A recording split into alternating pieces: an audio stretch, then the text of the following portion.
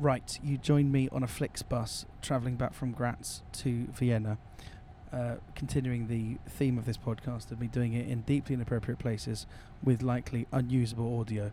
The background noise is considerable on the basis that this is the last Flixbus of the day, and I presume the driver cannot wait to get home. So we are doing German Autobahn speeds on a double-decker bus. But this isn't like a British double-decker bus that you find in London. This is like a big old chunky boy. 2 proper decks, loads of seating. Anyway, this is the cheapest way to get back from Graz to Vienna, and as is my ticket sales, little production budget to go any more luxurious. And some added context. Jack, my friend and the producer of this show, is sat behind me and listening very carefully to check that I don't take the piss out of his shows. So I'm just going to reassure him now. I've only got good things to say about them. Although I will give these 2 reflections. I did a show yesterday in Linz, there we go, and a show. You're not on the podcast. I haven't got on the mic. And then I did a show today in Graz. Linz looked like it was going to be dog shit in the sense that sales were lowish before we got to the venue, and then still fairly low when we got to the venue. And both of us had a fairly bad feeling about it. And it turned out that the 12 people that turned up could not have been a better audience. They were so up for it, and every single one of them was genuinely appreciative that the show happened and gave so much energy. And one of Jack's colleagues who booked a theatre gig elsewhere that Jack has done came to watch the show and just had glowing things to say. So this was one of these things where I absolutely couldn't have made the decision to not bother.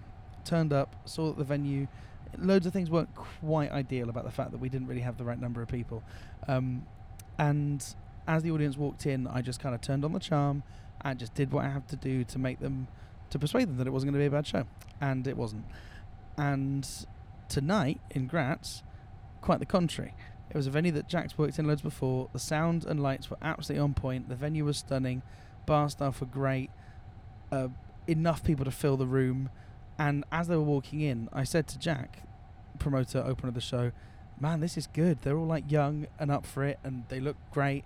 And they were buying drinks, and the playlist before the show was pumping, and they were tapping their feet through it, and just all the signs were there for an absolutely banger of a show. So of course I set up on my cameras, and Jack sets up like 2 boom mics to record the audio for the inevitably perfect crowd work. And I really make an effort to make sure I, look good, make sure that my outfit looks good, and I've got my merch ready to sell because I'm sure to sell it out. And I mean, the show definitely wasn't bad, but it absolutely wasn't what I was expecting it to be, which was untold glory and success. So I don't know if there's any learning from this, because this is what happens.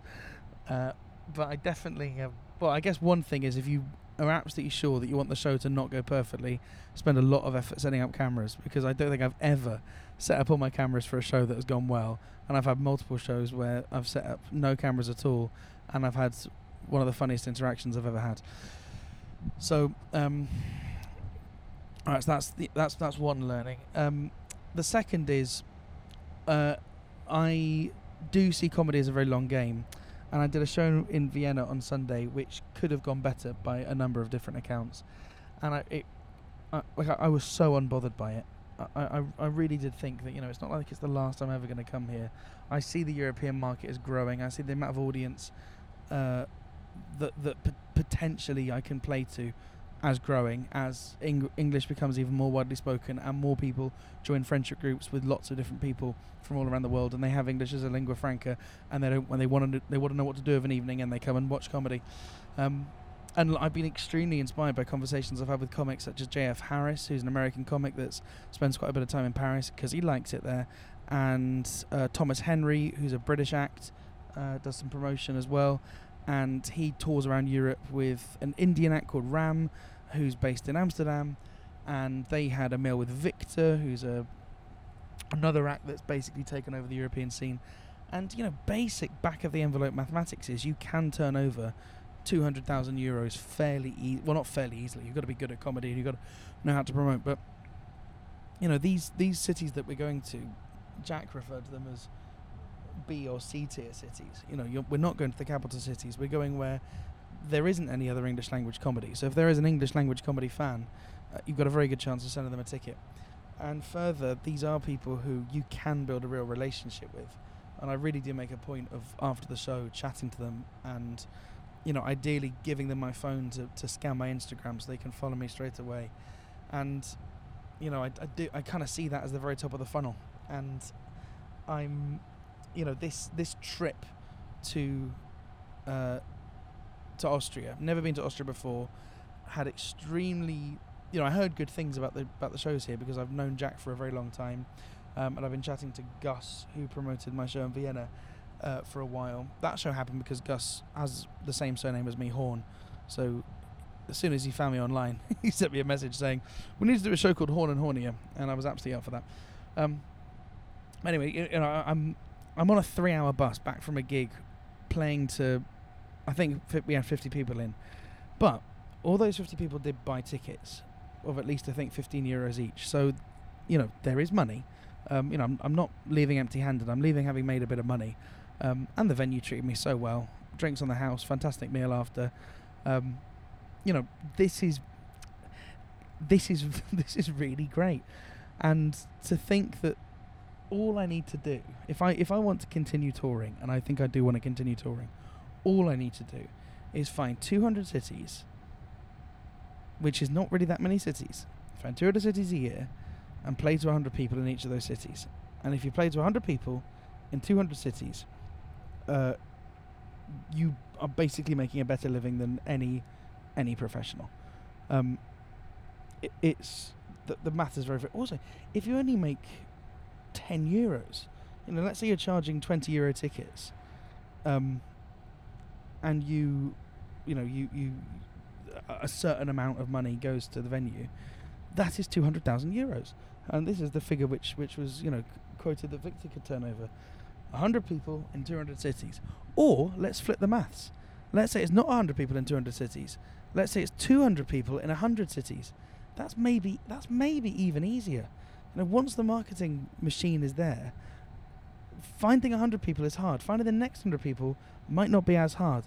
So I'm very, very happy about what's happened. I went via Paris, which I've been to a number of times before, and I managed to get 60 plus people in a room watching me do an hour. And that show I did as a free show, but basically everyone paid me at the end. And I also did a Not My Audience, which was promoted by Mike in Progress.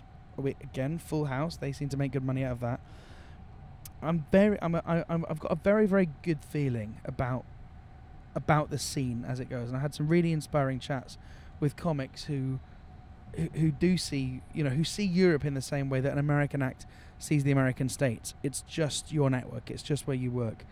And I am increasingly despondent about the state of the UK circuit. In fact, I was recording a podcast last week, and one of the guests on the podcast said, "Ollie, do you have a gig in the UK?" And he said it in an almost disparaging way, as if why aren't you cutting your teeth on the UK circuit? The answer is, it is way better here. Like the money, even on a bad night like this, I'm coming home with more money in my pocket than I would do if I'm earning regular circuit fees in the UK circuit, which is open 100 to 150, MC 100 to 175, close 150 to 250, right? Plus I have the added advantage of being in Vienna, for goodness sake, or being in Graz. These are beautiful towns, so inspiring, and also I've got friends out here. They let me stay in their homes, and that's just a more interesting way of doing things than touring in hotels. Anyway, to wrap this point up, this last week I've had chats with a number of acts who see Europe as one big market, and I don't know when it's going to be, but I would love to make a real go of the tour. And this is a tour in the sense that I'm doing lots of gigs in a row, right? But it's not a tour in that it's not really one cohesive production. I'm not doing the same show in every city. Tonight and last night I did a 50 minute to 1 hour headline set, but they haven't really come for an Edinburgh hour style show. They've just come for English comedy with Ollie Horn. in Vienna it was a 45-minute set, and the expectation with that was it was a little bit more crowd worky.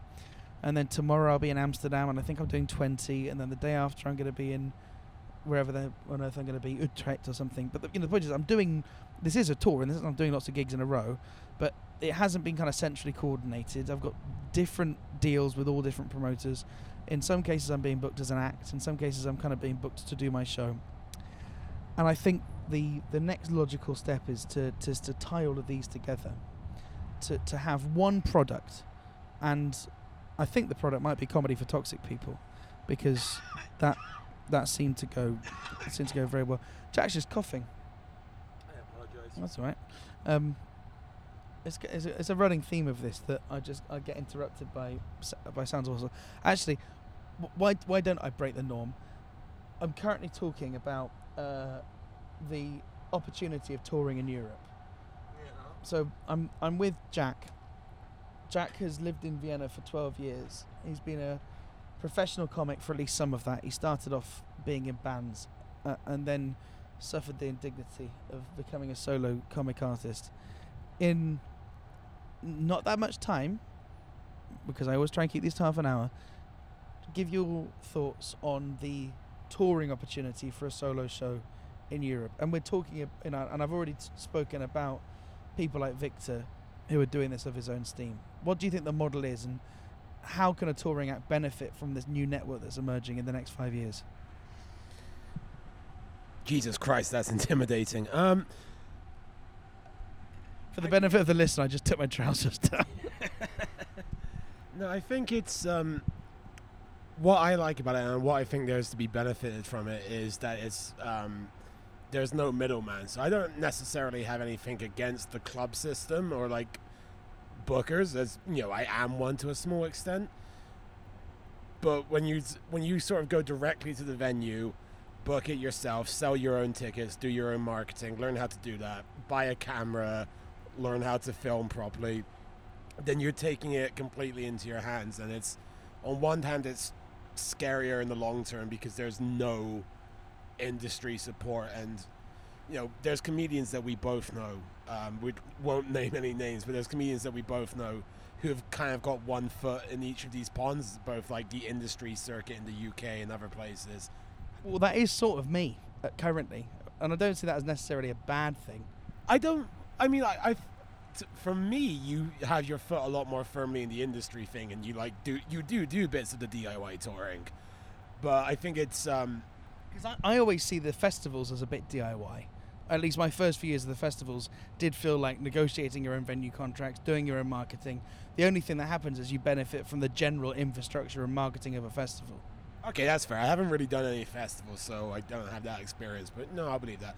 But anyway, getting to the point. So there's no, in the DIY circuit, there's no industry support. So like you're on your own. You're probably not going to get an agent. You're not going to get booked on TV. None of these cool things are going to happen. But it becomes very obvious very quickly that there is a very good chance of making a decent living just living in anonymity.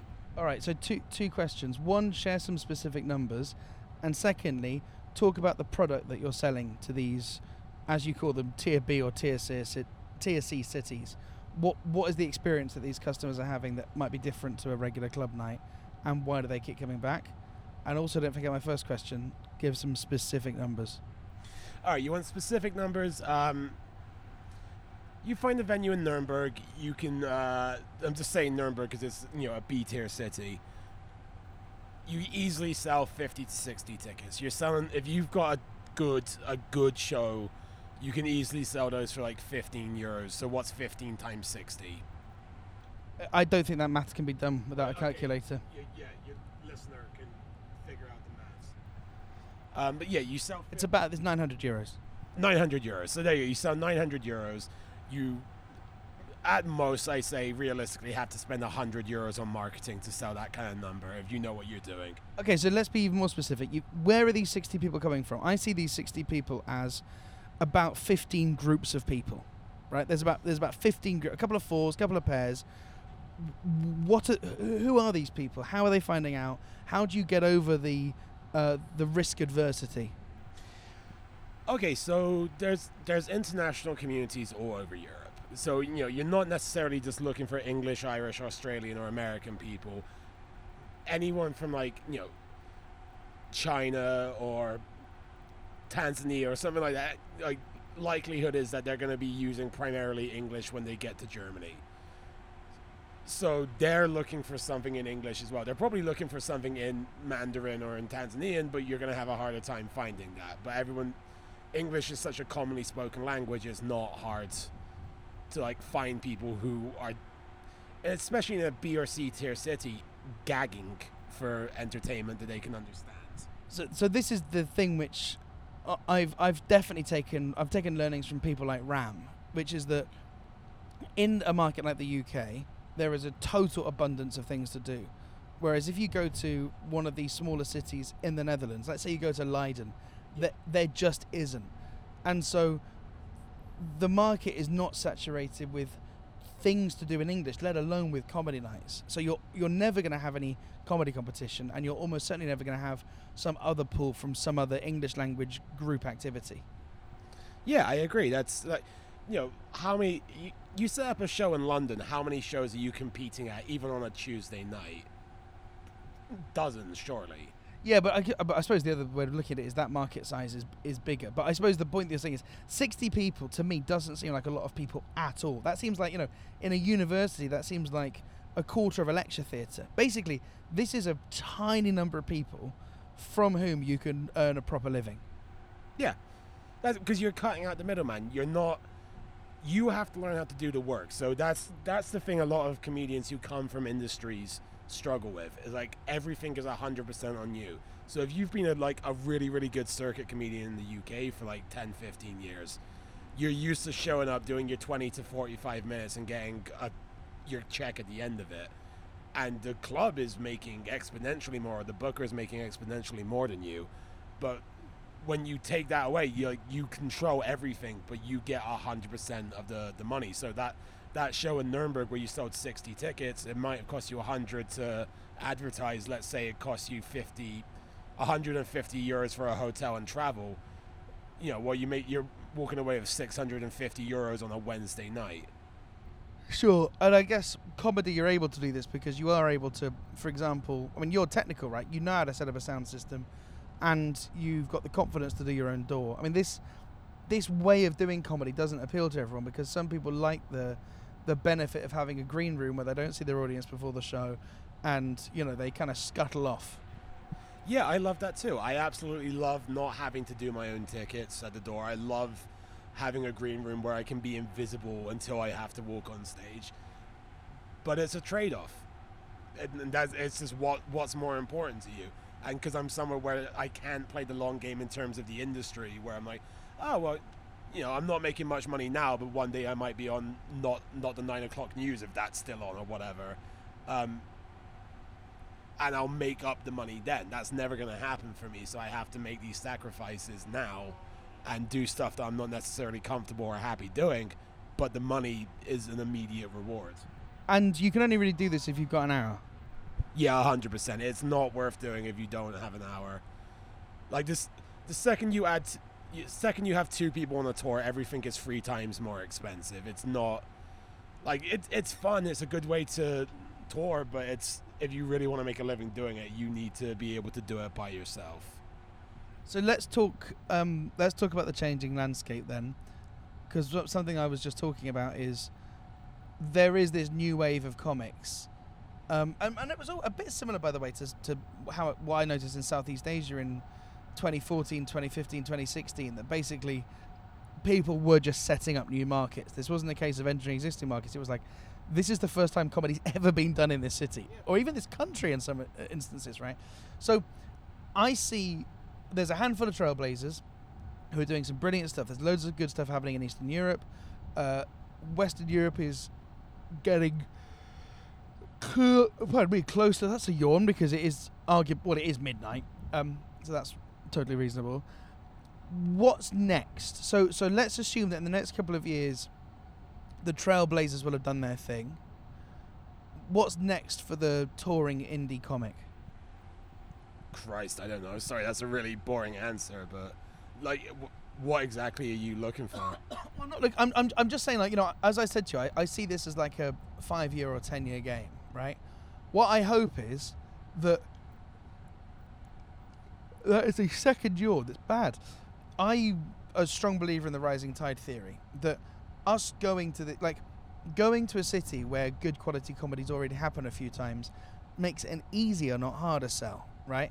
So I'm not looking for any particular answer from you, but my thoughts on this are, when someone like Victor, who can do it, goes around and sets up a comedy show in a tier C town, when I go, or if I go, it will be easier, right? Yeah. And generally speaking, you know, we should all... And by the way, I talk about Victor as if I know him. People presume I know him. I don't. But I've heard lots about him, and I really respect his work. So that's that.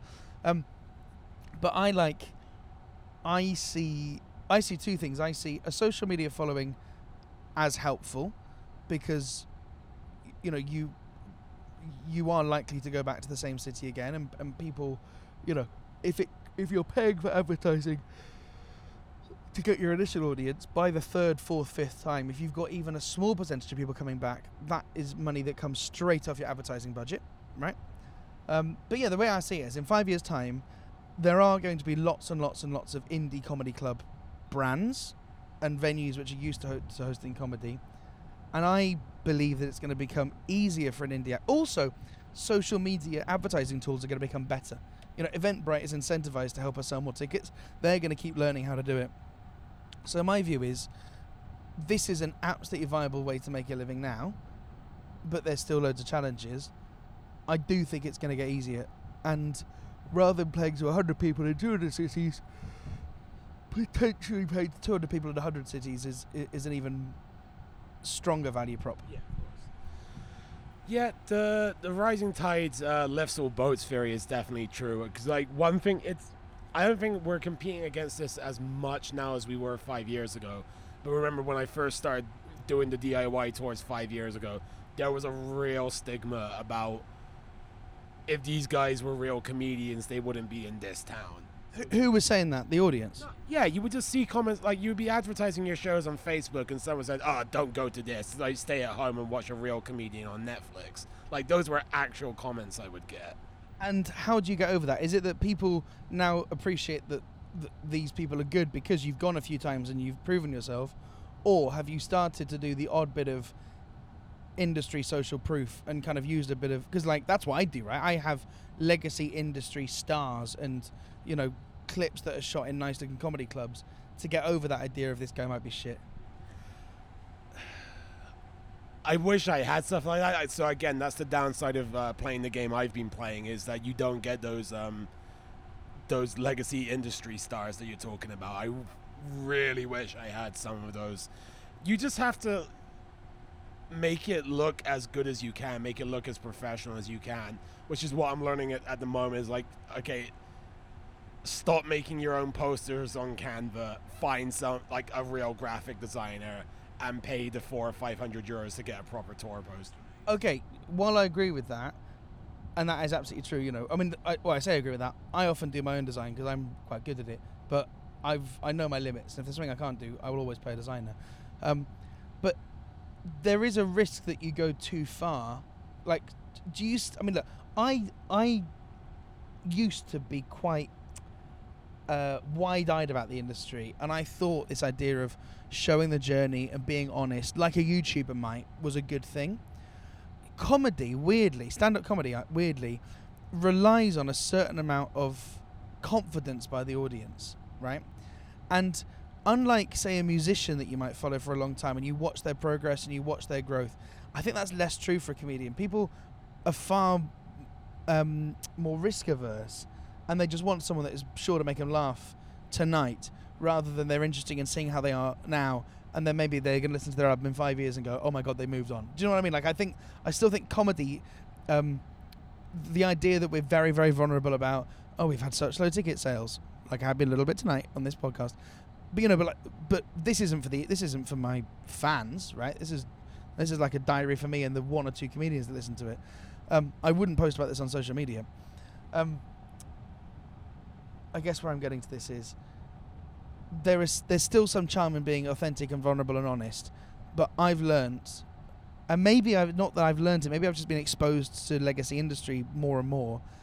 There is a smoke and mirrors, and perception matters so much to both industry and also crucially audience. People want to go and see a successful comedian and give them a great time, because they might only go to comedy once every 12 months, and if they go to something shit, it's a waste of their time. So how do you strike that balance between, yes, getting a nice professional poster done to satisfy that craving, but also you're not playing theatres, you are playing rooms underneath pubs, and for some people that is part of the charm. Take the mic in your hand. Well, I think in that case, like, you can expose yourself and you can be honest to the audience that's in front of you. So, our show in Linz yesterday, there was 11 tickets. There's no smoke and mirrors there. I said 12. Oh, sorry, there were 12 tickets. So there's no smoke. Well, there is smoke and mirrors if you're saying there's 12 tickets, but no, once they're in the room, there's no smoke and mirrors. You can't convince them that there's 90 other people in the room if they know there's only 10. So you can allow yourself to be emotional and vulnerable then. But I think, like you said, people, for whatever reason, the struggling musician is attractive because there isn't this urgency. Like, laughter is such an involuntary reaction, and it's so awkward when someone's trying to be funny and they're not getting it, that you're right, people are scared. And if this is their only comedy show that they're going to go to every 6 months or a year, you're right, they don't want it to be shit. They don't want to take the risk. So, I guess, like, whilst you're trying to get them, you do need to provide this idea that, like, you're a safe bet. That, like, you are, if there's 5 comedians in the next 2 months and they're only going to go to one show, you need to convince them that you are the safest act to go and see. And there's also something which is like, they're not actually coming to see me, right? Like, no one, I mean, maybe a few of them would have checked me out on social media after seeing I've come to their town and started following me. And I do notice quite a lot that often people will engage with my content before the show. So they'll watch my reels pre-show to kind of do a bit of a common sense check. But generally speaking, I'm not playing, the show is comedy night with Ollie Horn, blah, blah, blah. It was not, though. The show is English language comedy night with whoever's in town, right? And obviously that has to be the case, because in order for me to have enough followers in aggregate across the globe for there to be 100 people in some town in the middle of Austria, I'd have to have well over 1 million followers, right? Like, just if I played that numbers game for real. So that obviously makes sense. But I guess where I'm going with this is, the product is not Ollie Horn. The product is English language comedy night. But it is still different to, you are a comedy club, right? It's not like, you don't push your comedy club brand and name. You don't plaster your logo everywhere. You present yourself as Jack. You present the act as the act for that night. We're in a very funny hybrid space here, aren't we? Where the thing that the audience is looking for is a good night of English comedy. And in the past, or rather not in the past, in the UK, the badge of authenticity, or the credibility, the market signal that this was going to be a good night of comedy, was the comedy club's brand name, right? And now it's like, you as an individual, as a promoter, that's the badge of, like, this guy doesn't bring bad acts, right? The word would spread in Graz if you had consecutive monthly English language nights which were horseshit. And that's something that we're seeing across the entire creator economy, right? Like, Mr. Beast putting his name to a burger is just one example of, like, the individual kind of supersedes the brand. And obviously for someone like you've got this odd thing where you'll go and act as the host for these shows 6 months a year and then go and do your own show. Can you talk a bit about making that transition from, but basically what you think you're selling the audience, and whether you're noticing, as you've done this more and more, people are excited to come and see you rather than just the English language night? So when I first started touring, it was like you're saying, I was exclusively selling insert name of city here English comedy night, to the point where, like, I only started putting my name in show titles 9 months ago. Like, when I first started out, I was adamant that, like, the second you put your name in a Facebook event title, it makes it harder to sell the tickets. That is remarkable. I mean, I do find that stunning. That, whether it's like your self-confidence or whether you think that them typing your name into Google wouldn't give you enough social proof. But the two remarkable things are, one, you're getting an audience with just English language comedy night, no one behind them, and we can't. It's a mystery who it's going to be. But also, would that work for other things? Maybe if you're an up-and-coming jazz band, you would just put on improvised jazz night rather than jazz night with name of jazz band. Maybe you would. Yeah, maybe.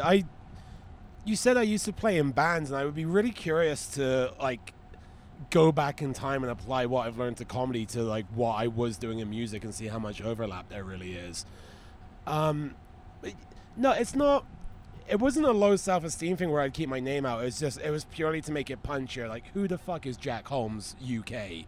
As opposed to, well, we know what English comedy night is. We know what that's going to be. But could you smoke and mirrors yourself to make you seem like a big deal? Oh my God, Jack Holmes is in town. That's what I'm trying to do now, because after 5 years of just doing Munich English comedy night, I have no following whatsoever, despite being a decent act, if nothing else. Yeah. Repeat what you just said would make it more authentic. Wait, are you going to edit this out? Or? No, I don't edit this, but just Okay. say that you're good. Okay, well, no, all right, I'm a good act. This is fair. I'm definitely not a bad act. And I have no following because I wasn't presenting me. So now it's the kind of hybrid thing where I need to still make this accessible enough, but I can't just rely on my name. But maybe it's a good thing because maybe you weren't good enough 5 years ago. Probably not. I think back to where I was 5 years ago, and if I saw me now, I don't think there's a snowball's chance in hell I would have booked me. But I'm so grateful for making all my mistakes in Japan, where I was hiding behind. Oh God, look, I taught a. I'm going to make another episode about this, but I taught an improvisation in comedy workshop, and now I really know my shit. I'm sure I know my shit, but what I was doing 6 or 7 years ago was the exact opposite of what I'm now teaching. It is astonishing how I've got to just do this in a positive sense. How far I've come. I was so bad, but thought I was good, and now I'm I still think I'm bad, but I'm bad with a certain skill set. Sometimes that skill set will misfire, but fuck me, I was I was telling them some of the things about a basic rule of crowd work: don't talk at the person, talk about them. Right, that's just something I've just intuitively learned. Right, you don't say this person's ugly. You say I'm talking to an ugly person. When you never say that anyway, but that's the example, right? You don't say oh, you work in a train station, and then do a Thomas the Tank Engine riff at them. You talk about Thomas the Tank Engine with them as the inspiration. I was doing the exact opposite. First gigs I was hosting, I would basically bully people, but not even in a funny way, just in a way that just was mean-spirited, and because I had no idea what I was doing. I just was trying to do this poor replica of whatever I saw on telly. Anyway, I always make these half an hour, and it's now gone to 33 minutes. So this is a bit long. Jack, thanks for being the inaugural guest on this thing. What final thoughts are? If someone's listening to this thinking, I've got to start touring Europe, what's the game plan? Make sure your hour is good. Make sure you can hold a cold room by yourself for an hour, because chances are in most of these second and third tier cities you're not going to have an opening act, so it's just going to be a cold audience than you. So make sure you can handle that. Make sure you've got a good hour, and then I know there's pick a city that you're interested in going to and Google English comedy in that city. See who's setting up shows where. Maybe find the local promoter first if you're not confident in selling your own tickets. And what should that split be? Talk numbers. Generally speaking, 70-30. You, as an act, you should be walking away with 70%. Some promoters can offer you something that's worth more than the 70%. So some promoters might take a bigger cut, or also if there's other acts on the bill, that split will inevitably change. You might be getting less because there's more acts to be paid. But then you're basically a touring club act rather than a solo act. Also, I do another thing which occurred to me tonight. I mean, I did 50 minutes tonight, but I did not fly by. Let me tell you. I was just reviewing the footage. Oh yeah, the context is on this Flixbus. I've got probably over 10 grand if you add all up, the laptop and the cameras and like the everything. I'm just surrounded by gear that I've accumulated over a long time to record this show that was absolutely not worth recording. But one of the funny things is I finished the show. Well, at least I didn't have a watch on me, because normally if I do these hours, they fly by. The promoter has to get me off stage. I was worried about Jack going, "Oh, come on, we've got to hurry. We're going to miss our bus." Absolutely not. It's me peeking behind the curtain with Jack backstage and me saying, "Have I done enough? Please, can I stop?" And then him saying yes. And then me turning to the audience and go, "Well, that's your lot, folks." Obviously in a far more professional way. But anyway, one thing that I will say about touring hours around Europe is do not rely on crowd work whatsoever. If your way of getting through a show is to chat and be interactive, these are sometimes people who, for whatever reason, will not bite. Or if they do bite, it's not on terms that you expect or that you like. And you've got to be prepared to give them really, really engaging material, and also material which is like good enough stories that if they're not biting in terms of jokes, you've got some rhythm and some hook. And also, if they're not buying stories, you've got to have club material and jokes. You've got to basically have a very versatile hour. It's not like Edinburgh where you just fart out the same show every night. Anyway, until next time, take care. Goodbye.